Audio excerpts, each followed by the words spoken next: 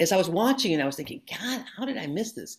It hit me hard. It really did, and it's still with me. In Haiti, the reason why the sugar plantations wanted zombies, that is to say, barely conscious workers, was of course they didn't have to pay them anything. Last Thursday, we convened our first Labor Goes to the Movies movie club discussion, and we covered a lot of ground.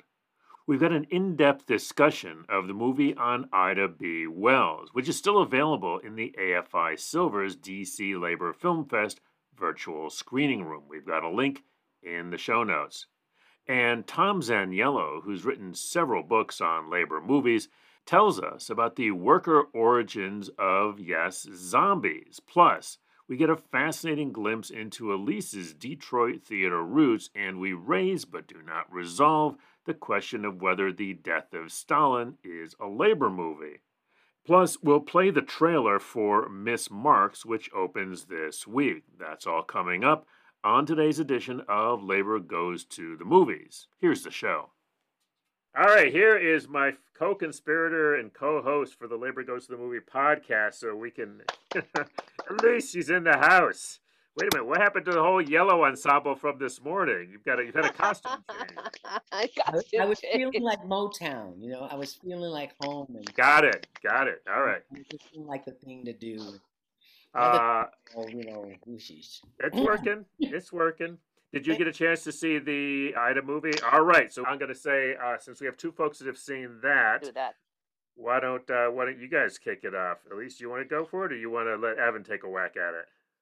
Oh gosh, golly, I don't know. Yeah, Please, you start.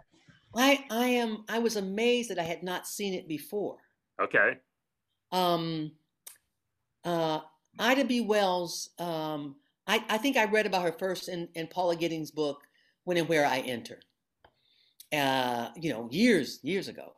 And so as I was watching it, I was thinking, God, how did I miss this?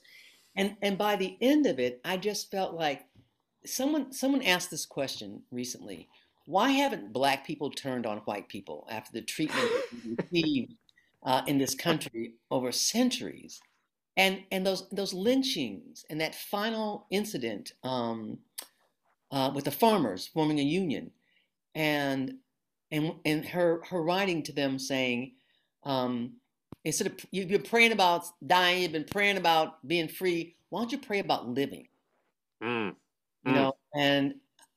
it hit me hard. It really did, and it's still with me. I have to say that I had not seen a photograph of a lynching in a long time, and I don't know that I've ever seen it that close up, on my screen. And that image is in my head, and I'm having a hard time getting it out because it's... Yeah.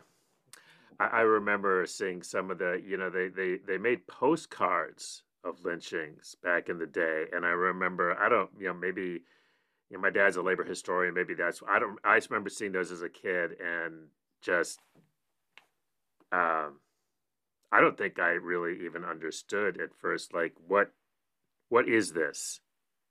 It can't be what it looks like, because that doesn't make any sense, right? Mm-hmm. Yeah.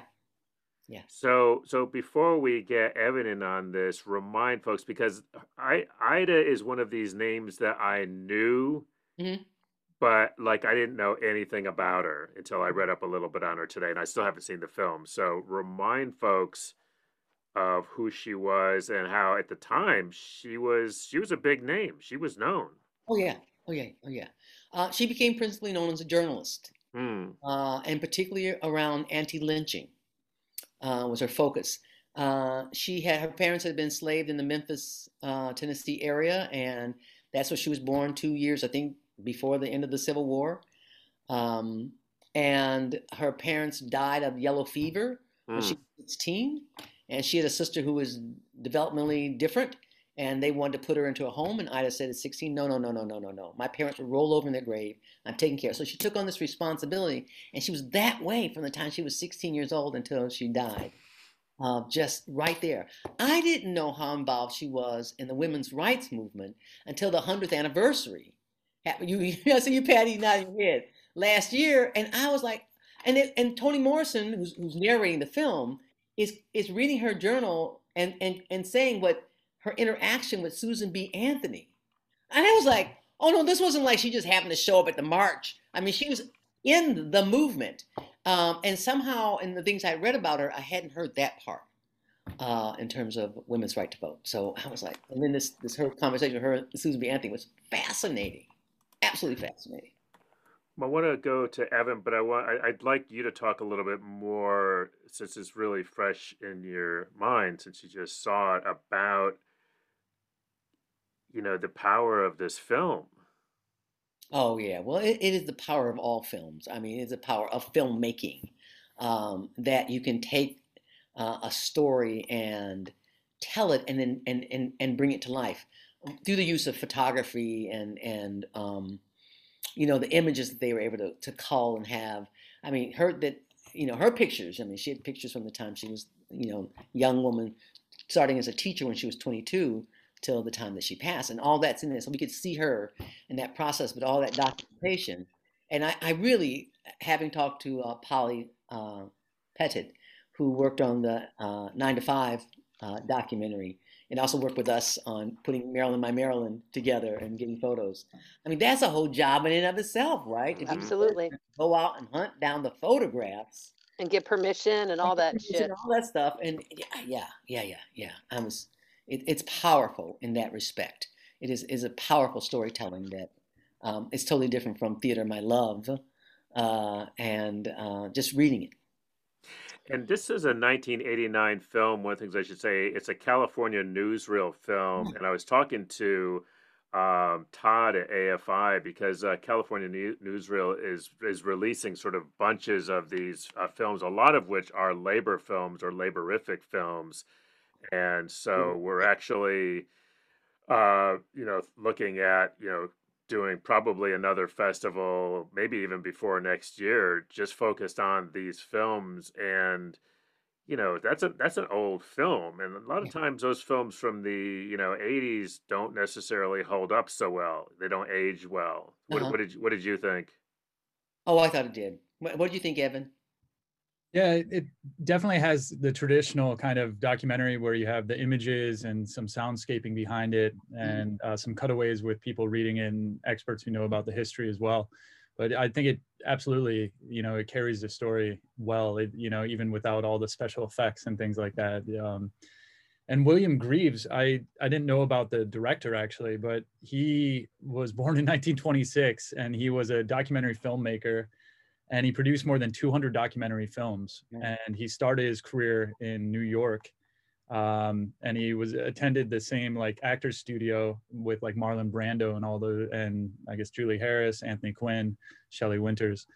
And talking about just kind of the story, I mean, Ida B. Wells, I've heard about her. I knew a little bit of her work in the anti-lynching movement. But she started off, as Elise was saying, where at a very young age, she became an adult, lost both of her parents, had to take care of her sister. And then she did not ever accept the depressed status that she was given. So one of the first scenes, she's on a railroad car and they're trying to move her.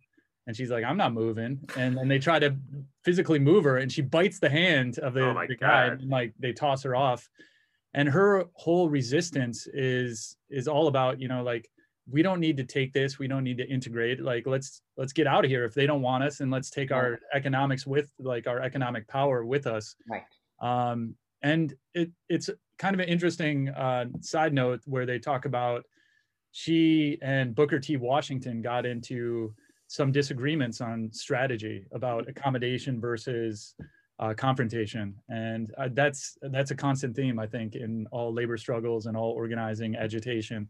But I think it's 60-minute documentary. It moves fast. Everyone should watch it.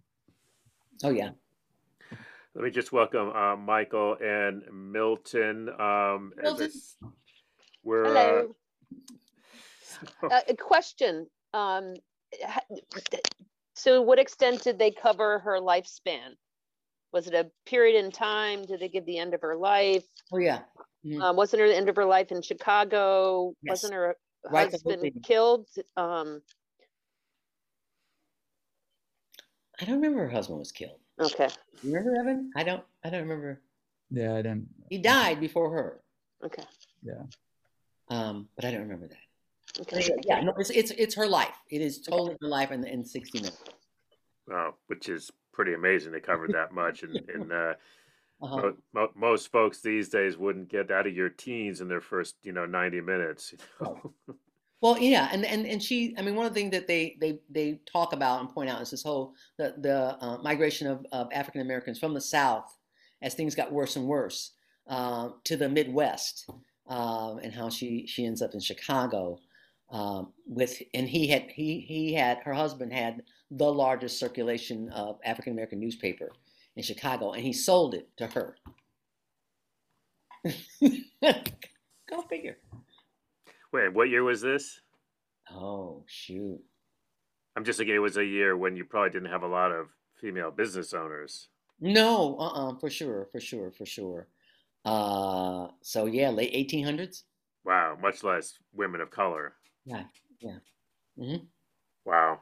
Yeah, so he was some kind of progressive. Well, they figured that out. So one of the thing that she got into with Susan B. Anthony was Susan B. Anthony kept saying her married name really curtly, and yeah, like Ida B. Wells Barnett or something. And I just said, "Why are you saying it like that?" And she said, "Well, because you were such an activist, and now you're married. I mean, how can you? And you're going to have a baby. How could you possibly continue to be an activist and do this work that you've been called to do?" Susan B could be a bit harsh. Let's be honest, right? She could be a bitch. Okay, I mean, they cut out African American women. Okay, Yes, let's be honest here. They fucked them over. Testify. Yes, you did. All right, I'll stop. No, Yeah. that's right. Well, no. And I think the thing is that this is. I mean, what Susan B. Anthony was buying into was that you couldn't possibly do anything else but be a mother because that's what motherhood was. But the fact is that when you were a slave, you didn't fucking get to sit back and go, "I'm just gonna stay home today and take care of the kids because they have colds." Okay, no. You went to the field. You did what you had to do. You took the babies with you. You put them on your back, on your front, or whatever. You set them under the shade tree while the other kids took care of them, and you went and did the work. Black women didn't have the option of, "Oh, I think I'll stay home and take care of the children," or go to work. You go to work, you got kids at home. Wait a minute, they didn't have paid sick leave back then, at least? No, they didn't. Child care meant taking care of everybody else's child. Right, yes. Thank you, Kathy. Yeah. So that Susan B. Anthony was buying into that. Mm-hmm. That you could not be an activist and be a mother and be married was part of that. That was the, popular thought on the sexist side, that women were limited in what they could do. It probably says a whole lot about Susan B. Yeah, or somebody once says, if you've never had a baby, you don't know what what pain and struggle is. Yeah. Do I have her exclusion of African American women marchers in a march, or am I mixing up my marches? No, that's her. They were told the black women were going to march in the back of the march. Yeah, that's which march was this? This was a women's march. This women's suffragette march in D.C., right? Yeah. And they were from all over the country. And the Southern women said, "We don't think we should be having black women marching with us." And so they decided, the leadership that of the march, that the black women would march in the back. Well, Ida B. Wells heard about this, and she had planned to march with her Chicago sisters. So two of her white sister allies said, "Hey, be there, and when we get to that point, hop in, and we're going to all march together." And so she did. And so she marched with them in D.C., whereas the other women, the sorority sisters that were part of it, African American sorority sisters, were at the back of the march. Man, that's not even a white conductor on a train. I mean, you could be dead for that kind of stuff. So yeah, being in the line and being with the women that she was supposed to be marching with was just, of course, she was going to do it. And again, I mean, this was something that came up with this, documentaries on women's right to vote for this 100th anniversary that I had not heard before that. I didn't even know that there was a march in Washington, much less that the black women were supposed to march in the back of it. So when I saw that documentary on PBS before this anniversary was the first time I'd heard that story. Ida B. Wells. It's an hour and it's $5, and the money goes to AFI. So you got a great film, you got the prices right, and the money goes to AFI. And if $5 doesn't seem like enough, by the way, there is an option to donate more. So just saying. For sure. All right, go ahead, Milton. I plan to see it, but I felt the need to say hello to Elise Bryant because we go back about 20, 25 years ago in Detroit, and she did a lot of entertaining and did her shtick very nicely with labor dinners that we had. So hello to you, Elise. Hello to you too, Milton. And guess who was sitting in my living room on Tuesday morning? Who? Ron Alpern. Oh my goodness. And we were talking about you. Holy mackerel. All right, so who is Ron Alpern? As long as we're having old home week here. Clue us in, Elise. He and Steve Babson wrote the book on Detroit labor history. And the title just went out of my brain real quick. Working Detroit. I think it's called Working Detroit. Working Detroit. That's right. Yes. That's right. And they would conduct tours. Yes. Hit the main historical sites in Detroit. That was a great tour that they put together. Yes. And that brought us to Bernie Firestone. Oh my goodness. So everybody knows that Elise is from Detroit, right? If you didn't before, you do now. So. In case the Motown shirt didn't clue you in. Right. You may bust out into some Supremes any moment here. Bernie deserves a movie. Absolutely right. Do people know who Bernie? No, you're gonna have. We're going down the Detroit labor mafia rabbit hole here. Oh my gosh, Bernie Firestone. He was an officer in the Amalgamated Clothing and Textile Workers Union in Detroit. Now, he was always involved in progressive causes, but the one that really was amazing and really helped organize a committee against Central America intervention. So some of you know the whole story about AFL funding and the support that AFL-CIO gave to efforts to squash the Contras and give military aid to El Salvador. He was the one who organized demonstrations and protests against that policy. And down the road, that won out. But unfortunately, he was shot by a member and killed. Such a sad story, but a remarkable progressive person. Wouldn't you say that, Elise? Absolutely. And here's how I got to know Bernie Firestone is High Corn Blue hired me at the University of Michigan Labor Studies Center to direct this labor theater project called Workers' Lives, Workers' Stories. And he said, we should write for a grant. Look at the Michigan Council of Humanities and tell me who's on the board. I look it up and I go, I don't even have a computer. I'll have a Selectric 2 typewriter. I don't know how I looked it up. But I said, oh, yes, it's this person, that person. There's Bernie Firestone. He goes, Bernie Firestone. He's with Act Two. Yeah, give him a call. I was like, you want me to call him? And he's like, yeah. And it's like, isn't like jury tampering? He goes, no, call him up. I call, hi, I'd like to speak to Bernie Firestone. Oh, hi, because he was totally accessible. And he said, oh, okay. He said, what's your grant? And said, it's a Workers' Lives, Workers' Stories Labor Theater Project. Okay, he says. And 2 weeks later, I get a phone call and says, your grant is in. Wow. So I went from being a secretary to the artistic director of a labor theater project, just like that. Wow. Bernie decided that when he retired, he wanted to join the theater company. Wow, I didn't know. And I said, really, Bernie? And he goes, no, I really always loved theater. I think I would like to do this. And he practiced this poem called "They're Taking John's Machine Away," about descaling the automation. And it was a poem that he didn't write, it was somebody else. And the day he was murdered, he was on his way to rehearsal with Workers' Life. Oh, wow. Yes. Oh my God! What a story! Yeah. I'm telling you, it's a play. And I got a phone call from Detroit, from a friend in Detroit, who said Bernie's just been killed. And I was like, oh my God. And I don't remember what else happened. I do remember getting ready to leave the office, and Tammy, who was the support staff person, said to me, do you want me to call the performers in the company and tell them rehearsal's canceled for tonight. And I said, no, we're not canceling rehearsal. I got to rehearsal, everybody was there. Somebody bought a candle. Jim Crawford started singing, I'm gonna go to work on Monday one more time.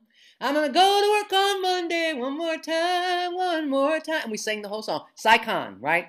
Right. We lit the candles, we sang the song, and we said, let's take it from the top, because Bernie would want us to do that. Wow. Right, Milton? He wouldn't say, he would be like, mourn for the dead and fight like hell for the living. And we knew that. And in that moment, it was like, yeah, we came together. Wow. That's What a fantastic story, Elise. Yeah. You got to write that up, seriously. You do. Yeah, no, it's really. In your voluminous spare time. I gotta stop. Hey, Milton can help you. Yeah, Milton. There we go. Go ahead, Milton. I've been reading another great African-American woman writer, Zora Neale Hurston. And I'm not sure most people know about zombies and know about plagues and zombies and all those crazy films made about them. But Zora Neale Hurston was the first person to investigate in Haiti the phenomenon of zombies, and what they were unpaid workers. And the myth of the zombie in Haiti, the reason why the sugar plantations wanted zombies, that is to say, barely conscious workers, was, of course, they didn't have to pay them anything. Wow. So the origin of zombie is not a guy who wants to eat your arm, but a poor schlub worker in Haiti who was getting paid nothing to work on the sugar plantation. Now, that would be a great labor film, right? Yep.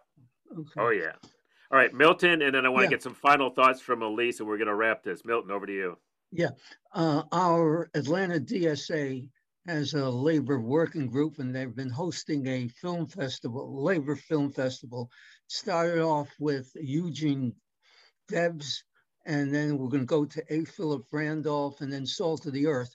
And I'm sure we're going to want to call on you because we're thinking about doing something more, and we were struggling on how to put together this film festival. It happened, but it was pretty difficult to make happen. So down the road, we'll be checking in with you.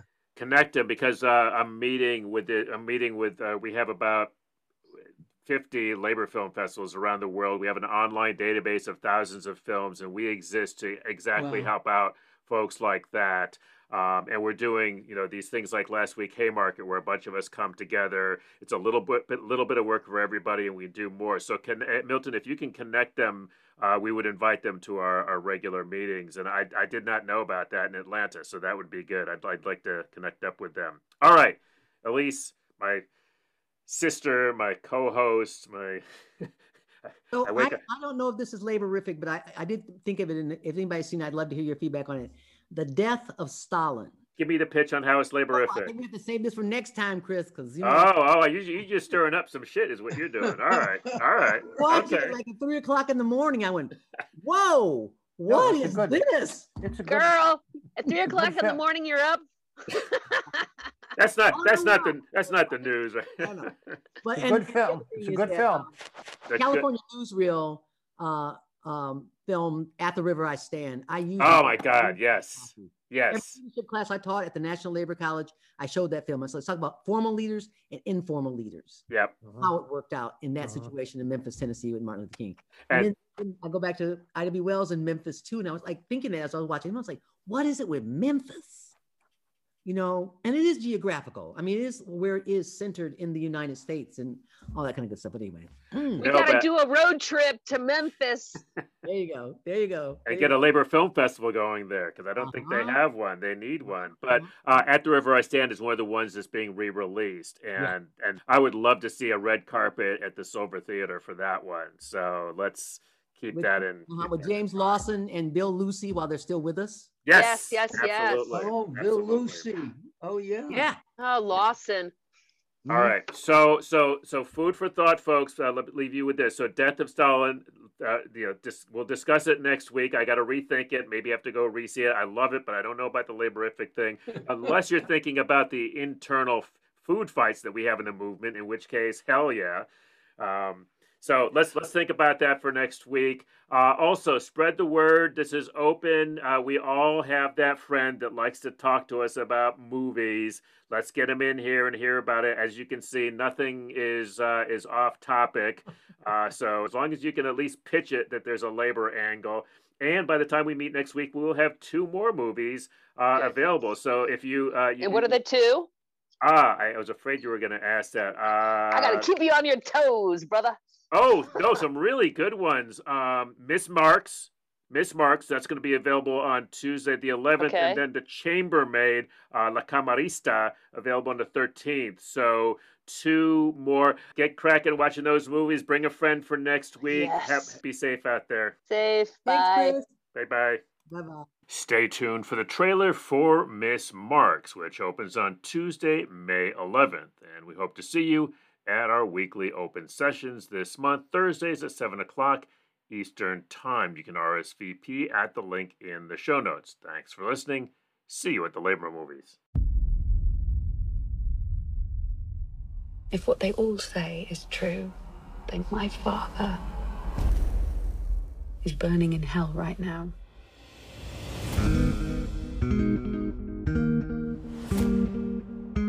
He's earned his rest. Now it's my turn to live. Eleanor Marks, there are legends about you resisting to a long police interrogation. Children are not allowed to work. Why don't you tell her that we need our children's salaries, eh? Just as the workers are the creatures of a tyranny of idlers, women are the creatures of a tyranny of men. And I've got work to do.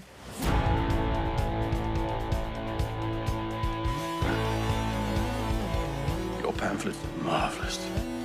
Woman will no longer be man's slave. Have you not been happy with me? No, I've never been happy. The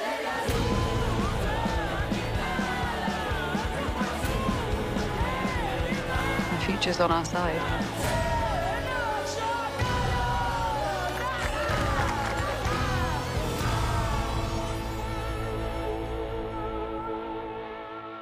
The idea of happiness. To fight.